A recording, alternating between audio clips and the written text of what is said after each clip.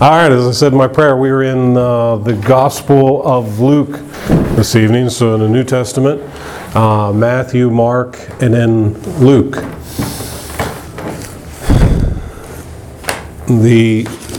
I believe Tyson last week shared with you a little bit about the Synoptic Gospels and those types of things. So Matthew, Mark, and Luke are known as the Synoptic Gospels because there's a lot of overlap in them. John, of course, is kind of a unique gospel because he was probably closer to Jesus than these other disciples. But we'll just start tonight by me asking you a question. What do you know about Luke? Anyone know anything about Luke? He was a physician. He was a physician? Okay.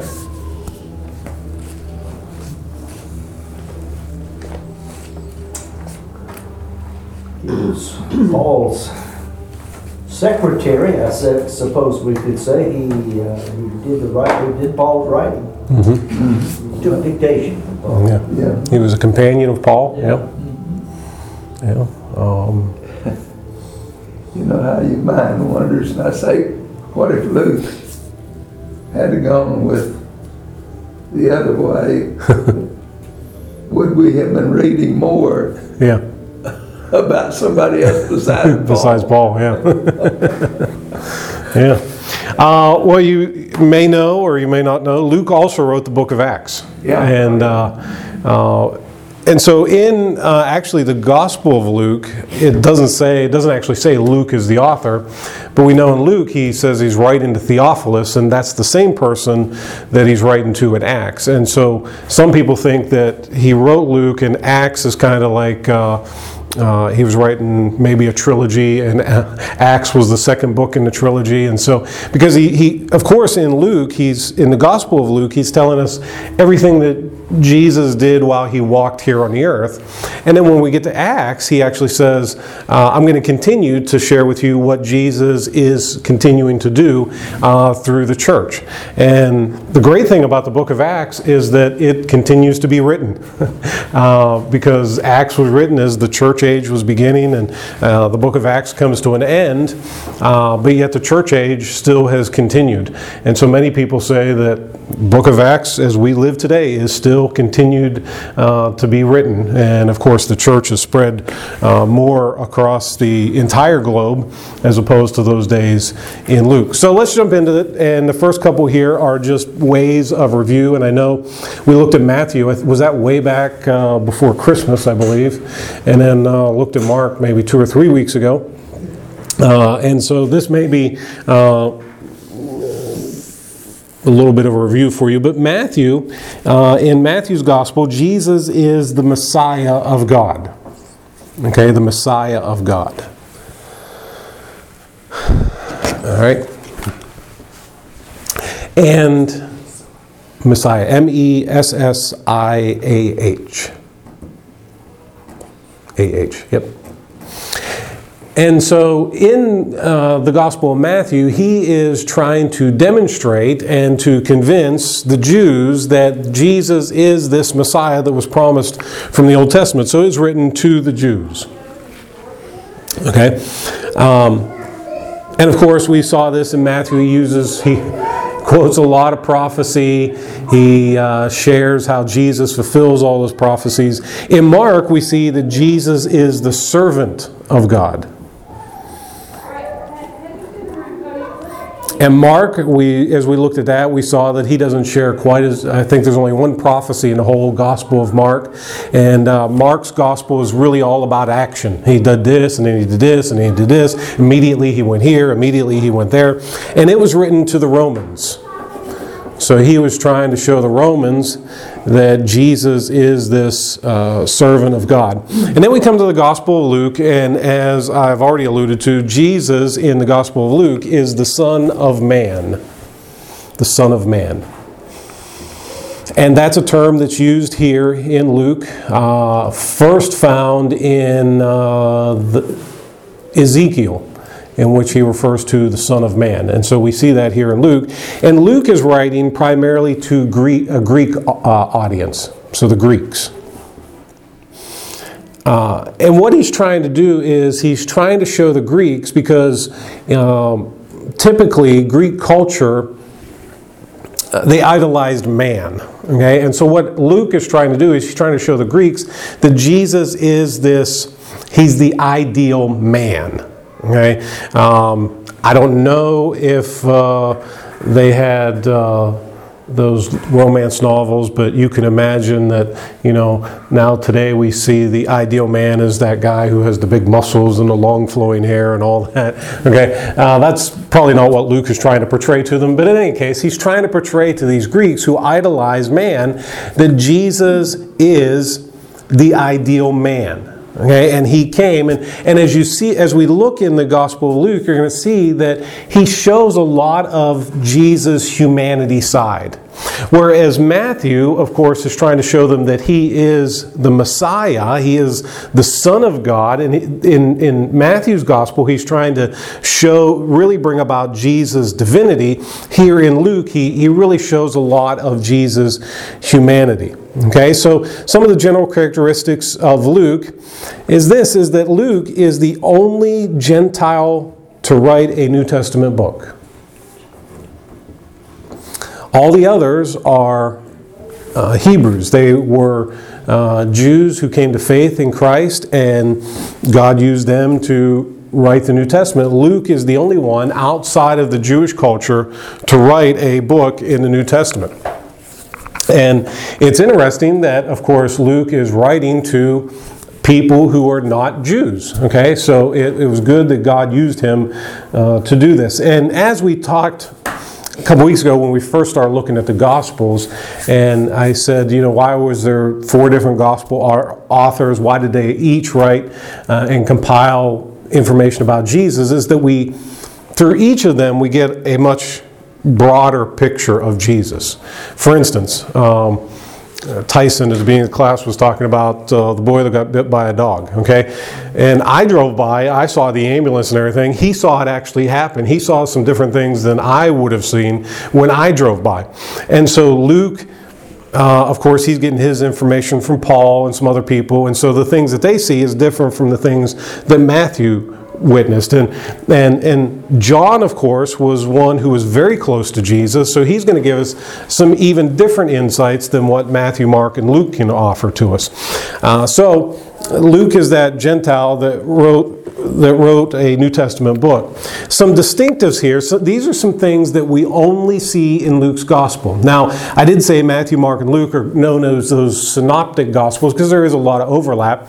But and these are only a few. There are many more than this, but these are just some highlights that I picked out. The first one is that in Luke's Gospel is the only place where we see the shepherds, which is a big part of the Christmas story, right? You cannot have a Christmas story, you cannot have a kid's Christmas pageant without getting those kids dressed up as little sheep and shepherds and walking down to the manger scene. So in Luke chapter 2, verses 8 through 20, that's where we see the angel come and announce to the shepherds that the Messiah has been born, and they travel and they find him just as the angel said, wrapped in swaddling clothes, lying in a manger. And so Luke is the only one that gives us that. If you go over to the right there, the temple visit. Temple visit. So you remember this, when Jesus was about 12 years old, his family had gone to Jerusalem. They were there for the festival. They began traveling home, and they realized that Jesus is not with them. So they run back to the city, and they look all over the place for Jesus, and he comes to the temple, and the Bible says, actually, let's just turn there. If you turn over to Luke chapter 2, and in verse 46. So the account actually begins in verse 41, but we're going to pick it up in verse 46. And it came about that after 3 days they found him in the temple, sitting in the midst of the teachers, both listening to them and asking them questions. And all who heard him were amazed at his understanding and his answers. Now, in verse 46, it says that they found him in the temple, sitting in the midst of the teachers, both listening to them and asking them questions. Now, we read this from a Western perspective in 2018. If you walk into a classroom, who do you see sitting? The students, right? And the teacher is the one who's standing up and the teacher is the one who is giving information, and the students raise their hands and the students ask questions. That is not what happens here in Luke chapter 2. In Jesus' day, it was the teacher who sat, and the students stood around the teacher, and the teacher is the one who asked the questions to get the students to think. So think about this for a second. Here's Jesus, 12 years old, sitting, teaching these religious leaders. And his parents come in after this, and they say here in verse 47, and all who heard him were amazed at his understanding and his answers. And when they saw him, they were astonished. And his mother said to him, "Son, why have you treated us this way? Behold, your father and I have been anxiously looking for you." And he said to them, "Why is it that you were looking for me? Did you not know that I had to be in my Father's house?" And they did not understand the statement which he had made to them. And he went down with them and came to Nazareth, and he continued in subjection to them. And his mother treasured all these things in her heart. Okay? Now, Luke is the only writer of the Gospels who gives us that information. All the other gospel writers, of course, they may mention his birth, they may mention his baptism, but we know nothing. This is the only thing we know about Jesus' childhood, is what we really see right here, and Luke is the one who gives us that. Over in Luke chapter 10, verses 25 to 37, this is where we see the parable of the Good Samaritan. And we all know that story. Most people, here, you want to look at the answers? So you can get yours filled in. The Good Samaritan. Even those people that are asked sometimes, I know Jay Leno is retired, but remember when Jay Leno used to go on the street and he'd ask people Bible questions, really simple Bible questions like how many commandments are there, and people wouldn't know it. Most people who don't even attend church know the story of the Good Samaritan, where a man falls to robbers, he's alongside the road, religious leaders walk by, they don't help him, and this Samaritan walks down, he finds him, takes care of him. Again, that's an account that's only found in Luke. And again, think about this. Luke is writing to portray Jesus as the Son of Man, the ideal man. Okay? And if you read through here, and some of these things that we've been talking about thus far, Luke always seems to draw out these stories of the outcasts. Okay? The shepherds, they were the outcasts. The Good Samaritan, he's the outcast. Brings me to the next one in Luke chapter 15 and verses 11 through 24 is the story of the prodigal son. He was an outcast. And we all know that story too, where the younger son says, I've had enough of this, I want to go and live on my own. Tells his dad, give me what's mine. His dad gives it to him, he goes, he lives, spends all of his money, finds himself eating with the pigs, and then comes back home, his father welcomes him with open arms. Okay, then if you jump over to Luke chapter 22, I'm going to turn there. Verse 44, Luke is the only one that tells us this happens. And being in agony, he was praying very fervently, and his sweat became like drops of blood falling down upon the ground. Now you would expect Luke to pick up on this because Luke is a physician. So this is, I just wrote here, the bloody sweat. The bloody sweat. So that is Luke 22:44.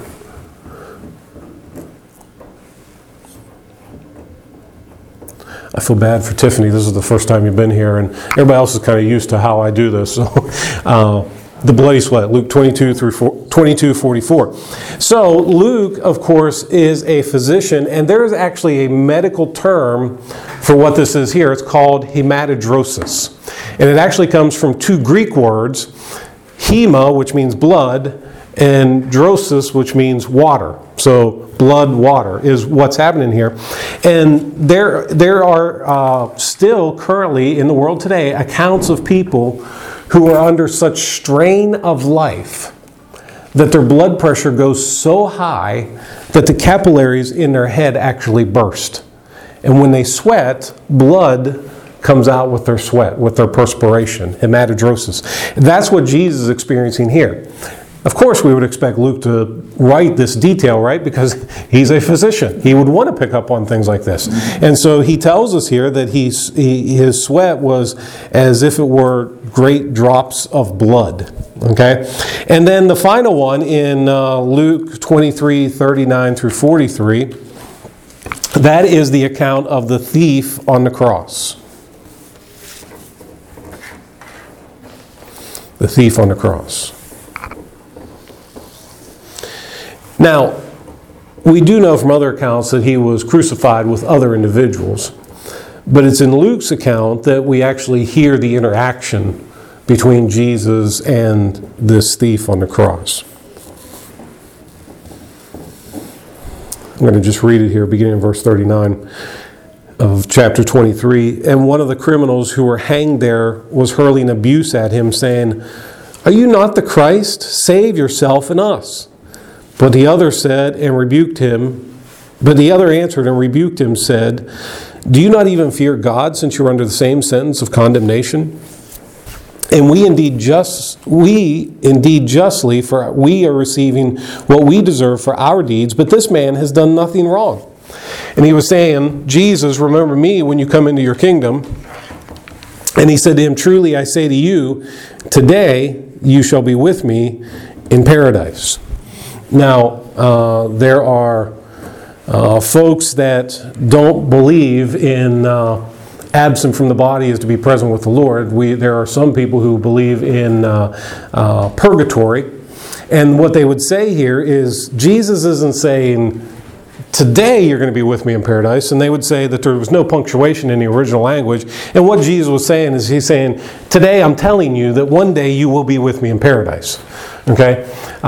Which is contrary, because when we go to other texts, when the Bible tells us in 1 Corinthians, to be absent from the body is to be present with the Lord, what Jesus is telling him, your faith has redeemed you, and I'm telling you, today when you die, you will be with me in paradise. So, again, those are just 6 accounts that are unique to Luke's gospel. There are many others, like I said, but those are some of the big ones.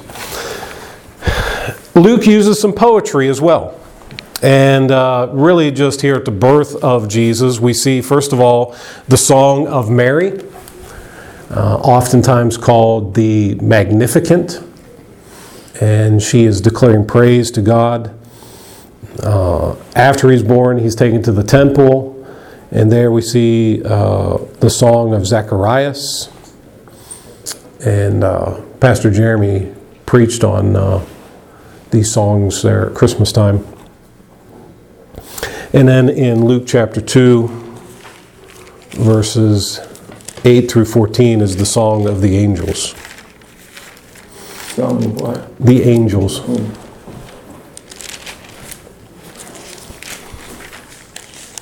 Okay, everybody get all those? Under poetry, the Song of Mary, the Song of Zacharias, the Song of the Angels.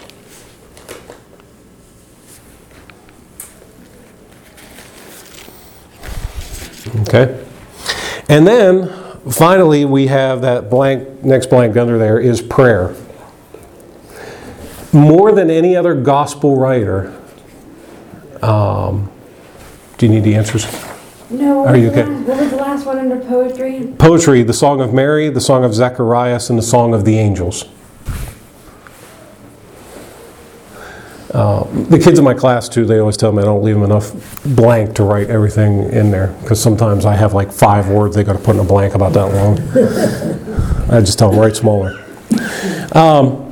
So, yeah, in Luke's gospel, we see more of the prayers of Jesus than any other gospel. Now again, because of what I have reinforced to you time and time again already in this class about Luke, why do you think he writes about all those prayers?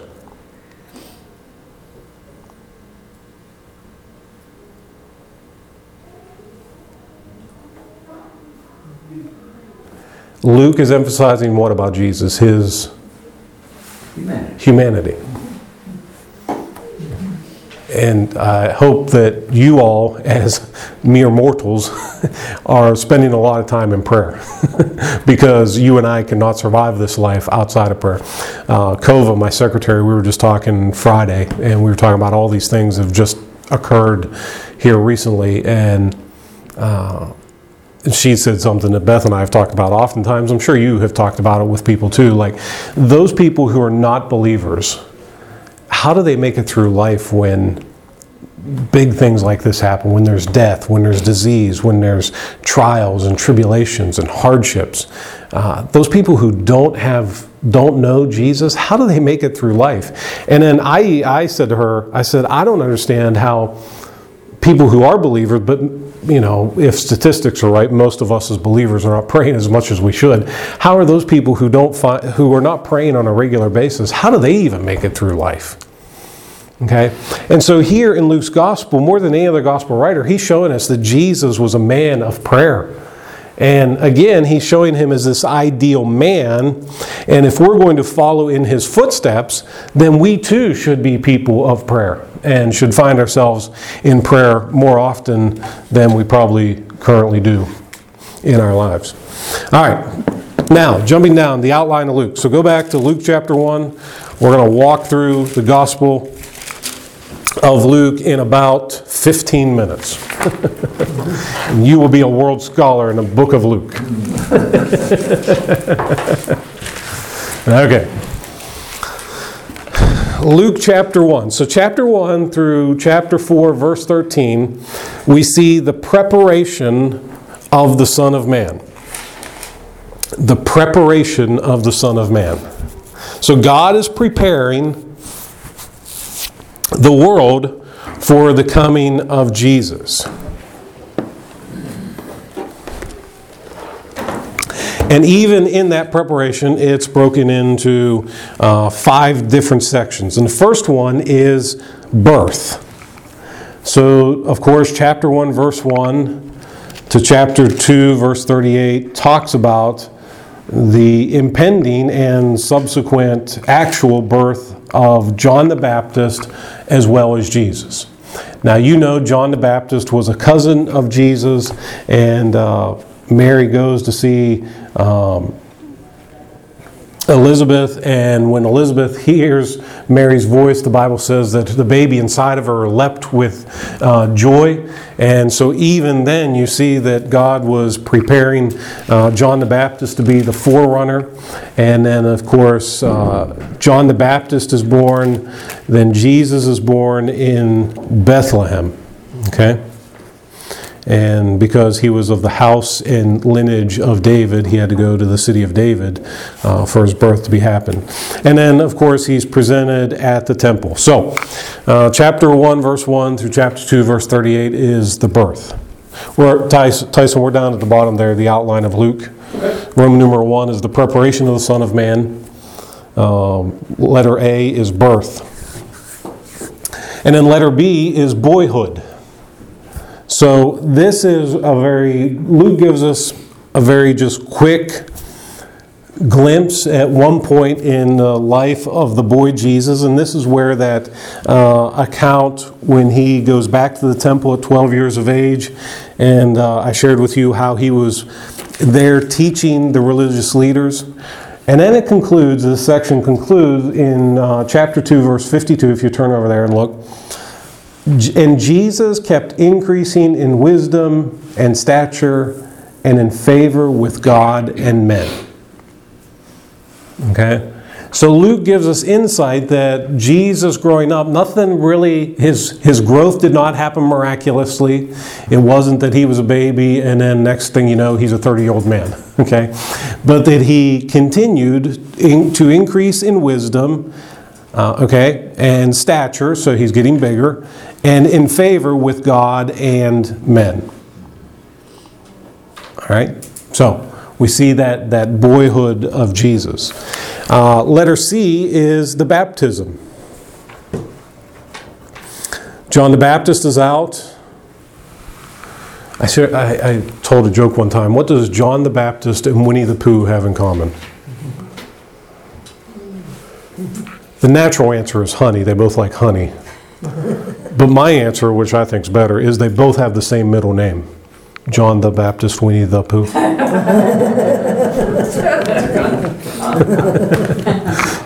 That came up because we were talking in my class about names for God in the New Testament, and I was sharing them. Jesus Christ, and I said he is Jesus the Christ.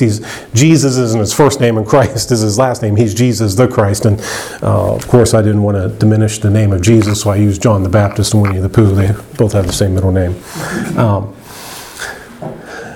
But anyways, John the Baptist is out there. He's wearing camel's hair. He's just this guy. He's out there. He's preaching repentance. People are coming to him from all over the countryside, and they're being baptized. And then Jesus comes, and he is baptized with him. Or by him. And in verse 21 of chapter 3, now it came about, when all the people were baptized, that Jesus also was baptized. And while he was praying, heaven was opened, and the Holy Spirit descended upon him in bodily form like a dove.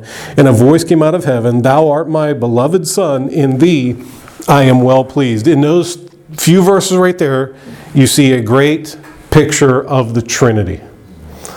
God the Son is being baptized. God the Holy Spirit is descending like a dove. God the Father is speaking from heaven. So you can see there, it's not modalism where, one moment he's God the Father, the next moment he's God the Son, the next moment he's God the Holy Spirit, because they're all three functioning differently at the same time.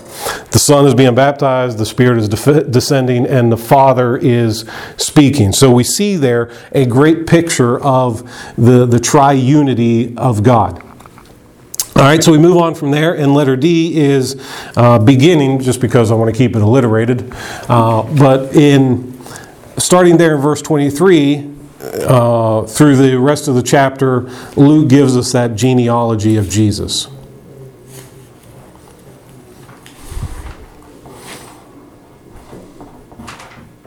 And he actually starts with Jesus and works all the way back to Adam. And of course, you've all heard, as you read through that, there's some colorful characters in the lineage of Jesus that God has used in some mighty ways. And again, I think I said this last time we were meeting, that failure is never final. Okay? That God, even, you can be a knucklehead sometimes, but the grace of God is that He can still use you if you're willing to repent and come clean with Him. Okay, so the beginnings, and then again continuing. This is not. I thought it fit, but just to keep with the alliteration, I called it bribery. Okay, this is the temptation of Jesus in the wilderness, and I called it bribery because Satan is, he's trying to give him all the kingdoms of the world if he would bow down to him. I know it's not the right term there, but I had to stick with the B words. So bribery.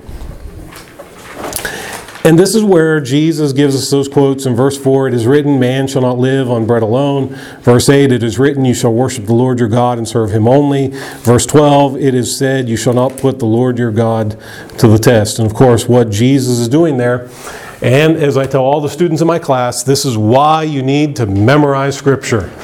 Okay? I will hide your word in my heart so that I might not sin against you. The greatest defense against the temptations that you will face in life is to memorize Scripture. And of course, I have people tell me all the time, students in my class, every Friday when I'm giving them a verse quiz, I can't memorize stuff. And I said, that's baloney, because I know there were many kids your age before the invention of cell phone who remembered all their friends' phone numbers, okay? And I said, I'm sure you got song lyrics tucked away in your head. You got all kinds of things stashed in there. Everybody can memorize Scripture. So anyways, I'll get off that soapbox. Of course, the bulk of Luke's gospel is the ministry of the Son of Man. So that goes from chapter 4, verse 14, all the way through chapter 19, verse 27. And Bible scholars have really broke this down into two parts. And the first part, letter A, is Galilee. That's his ministry that he has in Galilee. Now, you all remember my great drawing of the nation of Israel, right?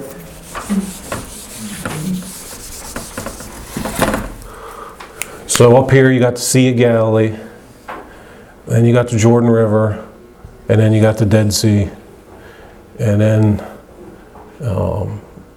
Israel was divided into three parts.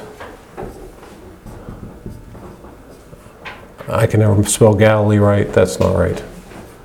It's one L, right? Anyways. All right. Samaria and Judea. Okay?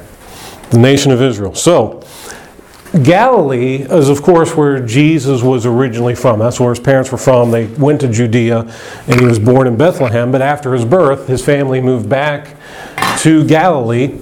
And that's where he spends the first part, in Luke's gospel, that's where he spends the first part of his ministry, of course, calling his disciples and things like that.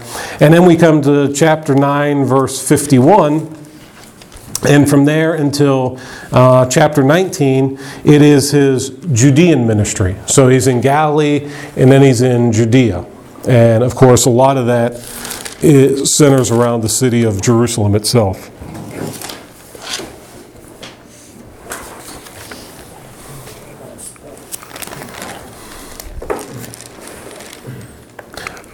Two words, Galilee and Pharaoh. I can never get Pharaoh spelled right either. They always give me trouble. Every time I write it, my computer says spell check.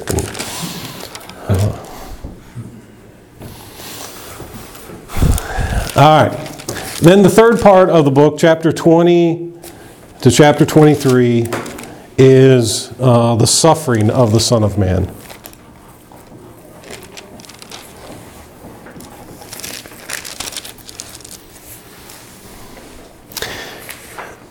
It begins in chapter 20. He's not really there under arrest quite yet, but he's being tested by the religious leaders. He's asked about should they pay taxes to Caesar. And let me just read. If you turn to chapter 20, verse 19, just because I like this account and I want to explain something to you here. And the scribes and the chief priests tried to lay hands on him that very hour, and they feared the people, for they understood that he spoke this parable against them. And they watched him and sent spies who pretended to be righteous in order that they might catch him in some statement, so as to deliver him up to the rule and the authority of the governor. See, that happened long before today's culture, when there's people who are just waiting for somebody to say the wrong thing. And they questioned him, saying, "Teacher, we know that you speak and teach correctly, and you are not partial to any, but teach the way of God in truth. Is it lawful for us to pay taxes to Caesar or not?" And he directed their trickery and said to them, "Show me a denarius. Whose likeness and inscription does it have?" And they said, "Caesar's." And he said to them, "Then render to Caesar the things that are Caesar's, and to God the things that are God's." And they were unable to catch him in a saying in the presence of the people, and marveling at his answer, they became silent. So they said to him, "Should we pay taxes or not?" Which is a good question. Well, everybody's not too worried about taxes now because big tax cut, right? Anyways. They're fixing to change it. Right, yeah. Anyways, we'll get off politics right now, okay? So they said, "Should we pay taxes or not?" And he says, well, give me a coin. And he asks for a coin, he holds it up, and he says, "Whose image is on this coin?" And they said, "Caesar's." And he said, "Well then, okay, give to Caesar's what is Caesar's, give to God what is God's." I want you to think about that for a second. He says, whose image is on this coin? Caesar's. Well, give Caesar where his image is. Give to God where his image is. Where is the image of God stamped? On each and every one of us. We were created in the image of God. I don't know if I'm reading way between the lines here, making too much of this, but Jesus is saying, well, you give to Caesar whatever he asks. But God is asking for the entirety of who you are. God wants your heart, your mind, your life, everything. Give to Caesar's where Caesar's image is, give to God where God's image is. And that is everything that I am. And of course, they were stunned and they were silent and they could not answer him after that. Okay, so then we go on, and of course, he's arrested, he's tried, he is crucified, and he dies. And then in chapter 24, the last chapter, section 4, the victory of the Son of Man.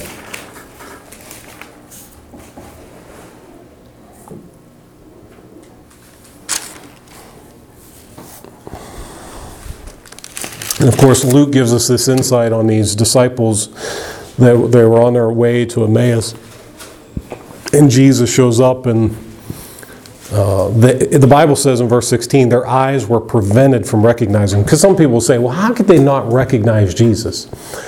God did something supernatural there, because the Bible tells us they were prevented from recognizing him. And so he shares with them, they get there, and when they do realize it's Jesus, they look at each other and say, were our hearts not burning within us when he was sharing with us the word? And so, what better person to share with you Jesus than Jesus? You know, he said that he started with all of the things in the Old Testament and shared with them about how the Messiah had to come and suffer these things. And of course, then they were startled and they were amazed, and he's no longer with them, and goes on, and there's other appearances there in the Gospels. Okay. Now, in Matthew, Mark, and John, they all give us the Great Commission.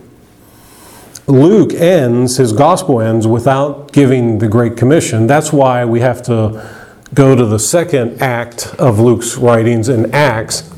Well, I didn't mean that pun, but it works. And it's in Acts 1:8, where he gives us basically the Great Commission. You be my witnesses both in Jerusalem, Judea, Samaria, and the uttermost parts of the earth. Okay? So again, a brief outline of Luke. Let's turn back to Luke chapter 9, verse 23. We're going to look at one verse, the marks of a disciple. Real quick. Yes. I just did some real speedy research, but you made that comment about the story of the denarius and the image on it, and I looked up the word that they use for image, and it's the same word. They use the same word in Greek that is used in the Septuagint, which is the Greek translation of the Old Testament, that they use in the Septuagint for the image in Genesis. In Genesis for the image 1. of God. So it's the same word. Okay. So that would be good. Thank you for validating my comments. I didn't know that. I didn't go into that much research about it, but thank you. Yeah.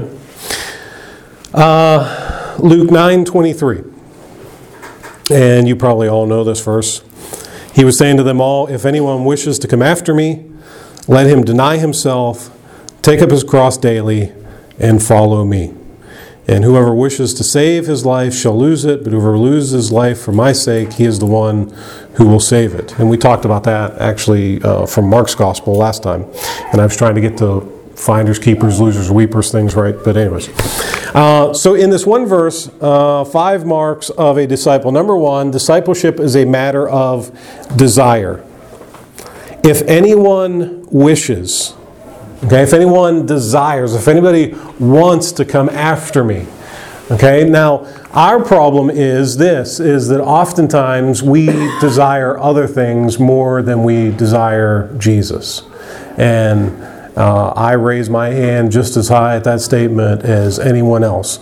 The desires of this world so easily creep in on us. And Excuse me. I find myself oftentimes just asking the question, is Jesus enough? If I lost everything else, I would say fame, but I always tell people I'm pretty famous, just nobody knows it yet. Fame, fortune, health, family. If you lost everything, is Jesus enough? And it's always scary to ask that question, because sometimes Jesus said, well, let's find out. But discipleship is a matter of desire. Am I going to desire Jesus more than I desire anything else in this life? Discipleship number 2 is a matter of direction. If anyone wishes to come after me. So I have got to make a conscious decision to follow Jesus. Of course, if my desire is in the right place, I'm going to go in the right direction. We were driving home last weekend, and it was dark, and we were on I-95, and I was going a little over the speed limit. I usually go 6 miles over, so I was going about 76 miles an hour. And all of a sudden, I saw something out of the corner of my eye coming across the road, and I didn't have time to swerve, I didn't have time to stop, and it was 2 raccoons. They were probably, each one was about that big. And all of a sudden I just heard boom, boom, boom, boom, and I ran over them, and Beth says, "What was that?" And I said, "It was 2 raccoons," and she thought it was like a couple small dogs. That's how big they were. And Holden's in the back saying, "Did you run over them?" I said, there was nothing I could do. And I said to him, I said, "The problem is they didn't repent." Okay? Because repentance means I stop going the direction I'm going. I'm going to turn around and go back in the right direction. And so I told him, I said, "Not my fault. They should have repented." And so direction is very important in our life, because if we end up going the wrong direction, we're going to get run over. All right? So he goes on. Desire, direction. Number 3 is discipleship is a matter of denial. If anyone wishes to come after me, let him deny himself. There's a difference between self-denial and denying self. Let me explain it. Self-denial says, "I'm not going to have that bowl of ice cream tonight because I'm trying to lose weight. That's self-denial." Denying self says, "I am not important.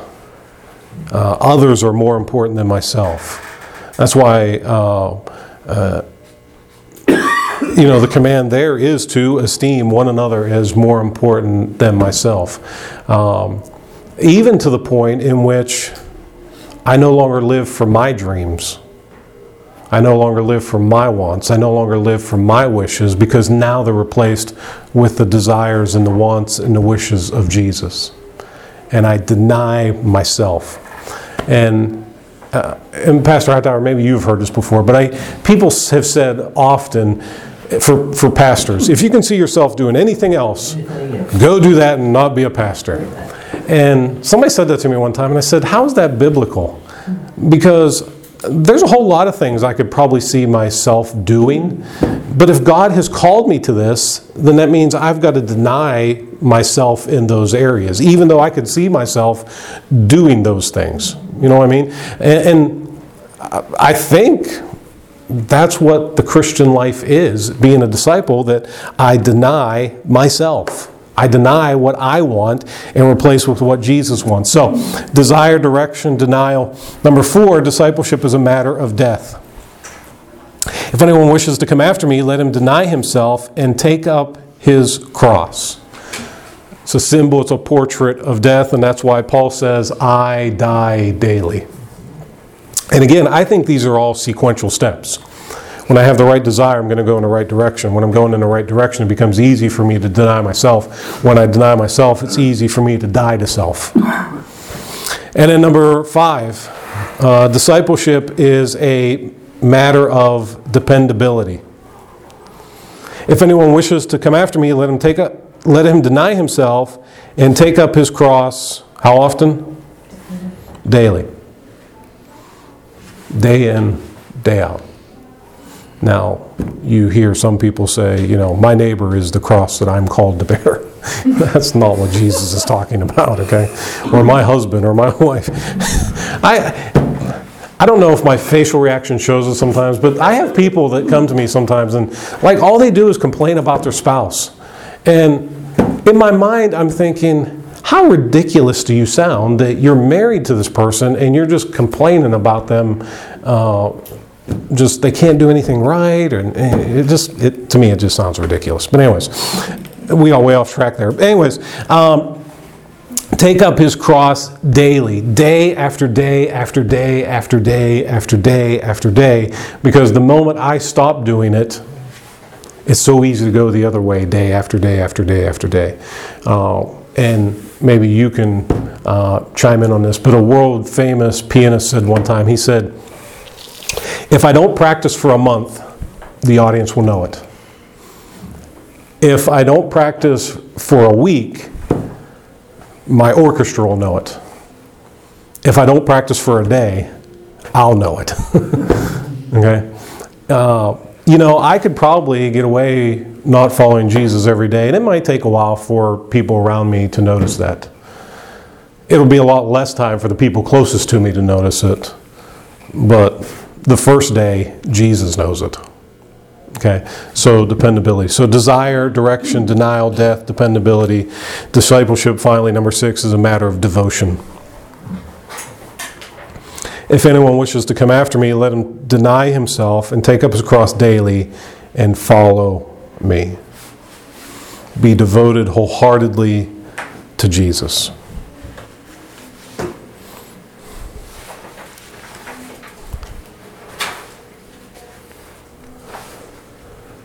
Ed Sullivan. I've never saw the Ed Sullivan Show. Maybe some elder statesmen have seen the Ed Sullivan Show. But there's a story that Ed Sullivan had a bodybuilder on a show one time, and he came out and he flexed and showed all his muscles. And Ed Sullivan said, "That's nice, but what are all those muscles for?" And all the guy did, he just flexed again. And he said, "Well, that's good, but what's the purpose of all those muscles?" And he just flexed again. That's all he could do. Okay?